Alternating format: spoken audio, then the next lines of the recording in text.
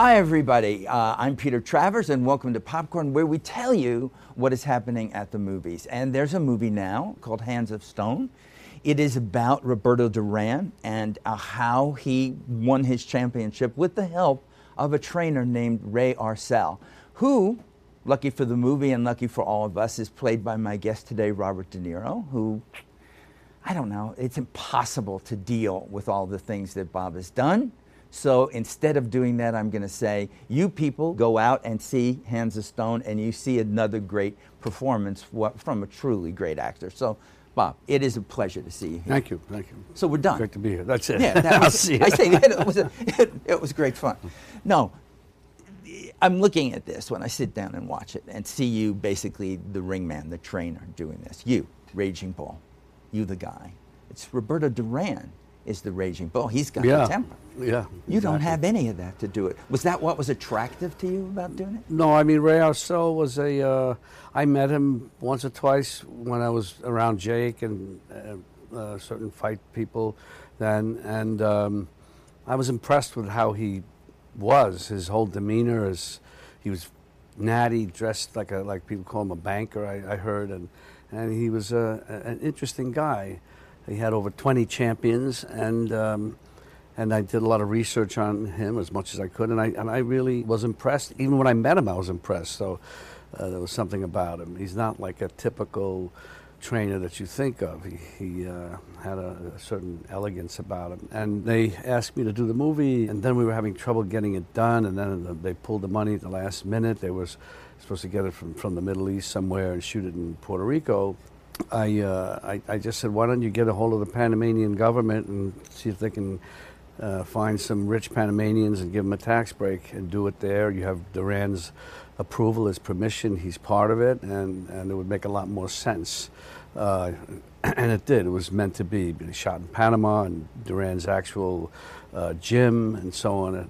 You just couldn't recreate that stuff in Puerto Rico and any other Latin country. It seems like the idea they should have started. Well, they should have. You're right. I don't know why, but sometimes that happens.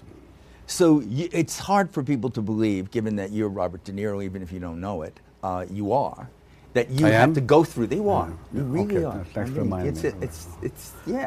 It shouldn't be hard at this point in your career for you to have financing for the movie you signed up to do. Does this happen more often than it used to? It happens a lot. It happens a lot unless it's a certain type of movie with certain actors who they'll take the chance. They know that they're a definite box office draw.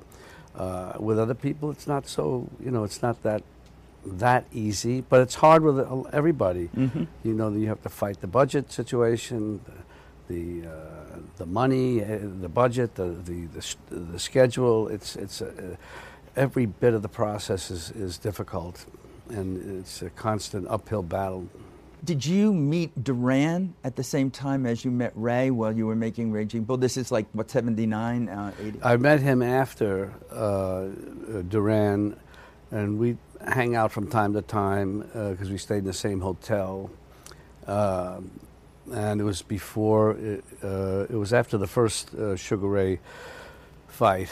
And then we hung out then, and then after I knew him during that period. Mm-hmm. Yeah. When you make this and you're playing a guy who is a trainer and he's in the ring, and we're watching those scenes with you and Edgar Ramirez, who's so good in this movie as well. And he had a ritual, Ray, where he would comb, what was it, the comb in the hair? Combing his hair to make him look more neat and stuff. His feeling was that the fighter going out, in this case Duran, would unsettle his opponent because he'd see that he's not looking, in bad shape or anything. Mm-hmm. Because what we see Ray say to him all the time is you've got to learn to pace yourself. Yeah. You've got basically you can't just keep coming out at somebody. Very much like Jake LaMotta. Was Raging Bull coming back to you a lot while you were shooting this? No, I mean, it comes was a back whole to other me a lot, thing. Bob. I don't know why it doesn't come back to you. I don't know. Why not? It's been a while. No, but I had a great trainer, a guy named Rob Sally, who was just not only a great trainer, but like a fight historian. He knew everything about all the great fighters, all the great fights, the trainers. And he was a tremendous help. And sometimes I'd be with Edgar in the corner, and he would yell out things to say because it's so fast and you have to be so spontaneous that it would be easier just to do that in the moment. So that was a big help. There's a documentary that recently came out on Brian De Palma, who you started with. I didn't see it, and I ran into somebody who told me about it, and they're going to send it. I didn't see it yet, though. I want to see it. Well, you like it because you're in it, you know. But when you did a movie like Hi Mom or The Wedding, this was the beginning for you. Mm-hmm. And what I'm looking for is how is it different in the beginning than it is now when you're pretty much established as who you are? What was it when you were hungry and fighting? Well, it was what it was. You know, you're younger, it's different, but in some ways it's not so different. In some ways it's easier, in some ways it's harder. That was a great time when I was younger. That was then, now is now. All right then, that's the way it is. But what I saw with this documentary with him, seeing you in Hi Mom, being very young, coming in, then we see you in another De Palma movie later called The Untouchables, right, where you're Al Capone. Right. Again, a transformation happening in you. Was this something you wanted to do? Well, they had offered, he and Art Linson had offered me the part, and I was going back and forth about it, but yeah, I did want to do it. And Mamet, who's a great writer, a wonderful writer, so you know, the writing was the best you could have for that character, that situation especially. So it was all good for me. When I look at you as I am now, and I see a career that basically I grew up with and that I watched. How old are you, if I can ask? Well, I'm not allowed to say that. Okay. But I'm going to tell you, I'm going to put it under this popcorn All right, box. yeah. But I grew up with you, watching you do these things and changing the way. Very few actors get to do that. Very few actors change the way other actors look at it, which is why I asked if people asked you for advice. Yeah, some people do, and I like giving advice. Some young actor friends of mine will ask me for advice, and I like to do it. I know that I appreciate it. They listen, and they take what they want, what they can use, like I do. You've worked with a lot of young actors you worked with Leonardo DiCaprio in This Boy's Life. You work now with Bradley Cooper, with Jennifer Lawrence. What's that like? Are you excited by them, by what they're doing? Bradley's a very, very wonderful actor, very sincere, good guy. I love Jennifer. She's great. She reminds me of my daughter, you know. She's a wonderful actress, and I don't know how she does certain things with just a thing like learning lines, and then actually, especially working with David O. Russell, sometimes different things are thrown at her, and she manages to do it. It's just great. It's not easy. Yeah, David O. Russell is a piece of work. Well, he's been here. He throws a lot of things, you know, at you to do that. But it's like every decade since you've started working in this, you have something that's changed or something that's happened, including comedy. So, you know, you do this all the time. I remember the shock of Analyze This, followed by Meet the Parents. And people think, well, De Niro, he's a serious, dramatic actor. Where did the comedy come from? Where did it come from? Oh, my mother always thought I was funny. Did she? That's always a good sign. That's a good sign. You told her jokes, and that was what happened. She just thought I was funny. I think my kids are funny. You know, some of my kids are very funny. Are your kids good critics of you? Do they tell you what they think? They're just nice. They're not even critics. They're just like, they don't care. So they say anything. Gee. It'd be worse than being a critic.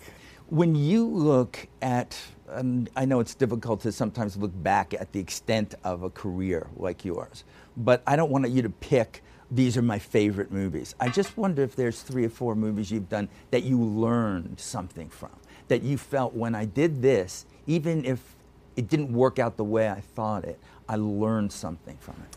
Well, you always learn from every movie you do, no matter what it is. You learn things.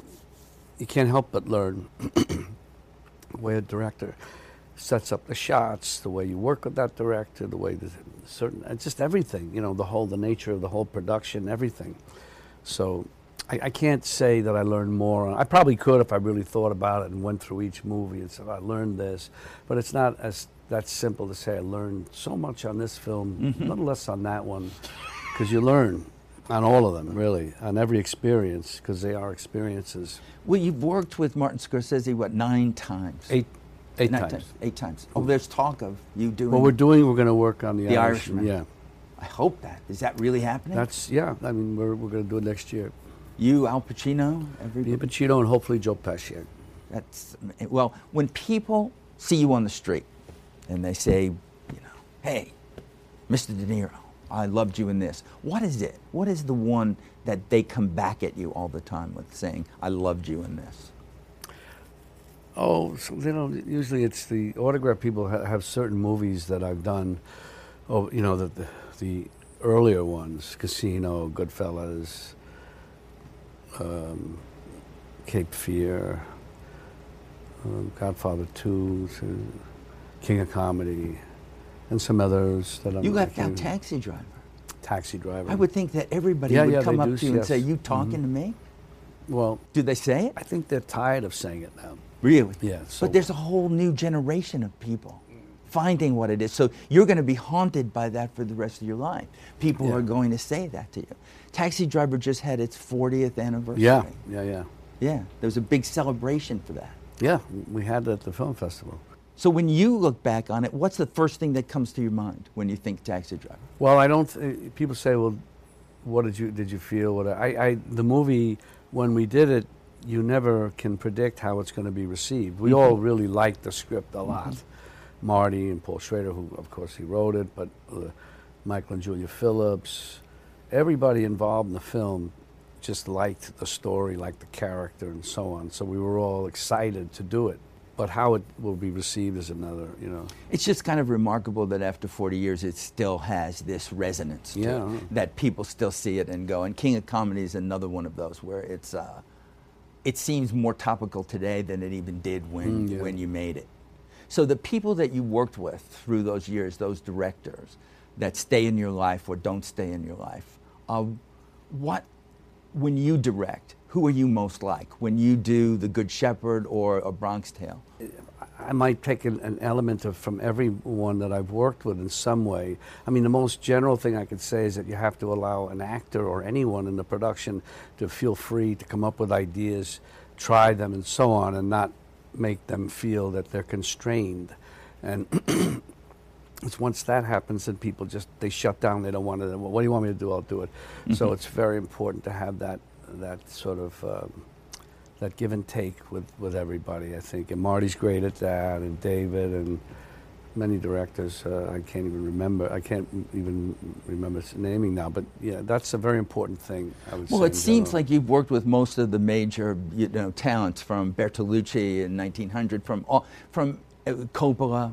Francis, from doing any of these things and you've won 2 Oscars. It seems to me that you've won maybe 12, but so far there's just 2. And the last nomination was for Silver Linings Playbook. Yeah. So David O. Russell is kind of your new guy. You're going to do... Yeah, David's great. Yeah. There are people that have been on the show, I'm talking about Bradley Cooper, who says he does the best Robert De Niro. Bradley does? He claims that it's the best ever. But who does? Who of all these people that do you is actually doing a good job? Actually, the person who I saw, I thought was really very funny, was Alec Baldwin on Saturday Night Live. Yeah, he was great. What did they do? What do you think? Do you think they get it? Would you like the rhythms? The rhythm is right. They always say you. You know what? Or whatever. Yeah, the whole. Yeah. It's flattering to you, or do you watch it and then it's know flattering more? if you do it well. It's funny. I mean, it's Yeah. All right, this is the first time you've been on my show, so you don't know that it ends always in song. Okay. I'm not looking for a whole song. I'm just looking for you to do something that's musical that's in your head. I don't know. I remember in Mad Dog and Glory you sang Louis Prima. Yeah. You did New York, New York. That's the song. You are the ultimate New Yorker. I don't remember. It's been so long. You don't remember? Okay. Come on. Yeah. It's up to you. You know. Oh, yeah, but I'll sing, "You are my sunshine, my only sunshine. You make me happy when I feel blue." How's that? I think that's perfect. That's it. Sing that to my kids. People be. Did you? That's a good thing. Anyway, Bob, thank you. Okay. Thank you so much. Okay. That was great.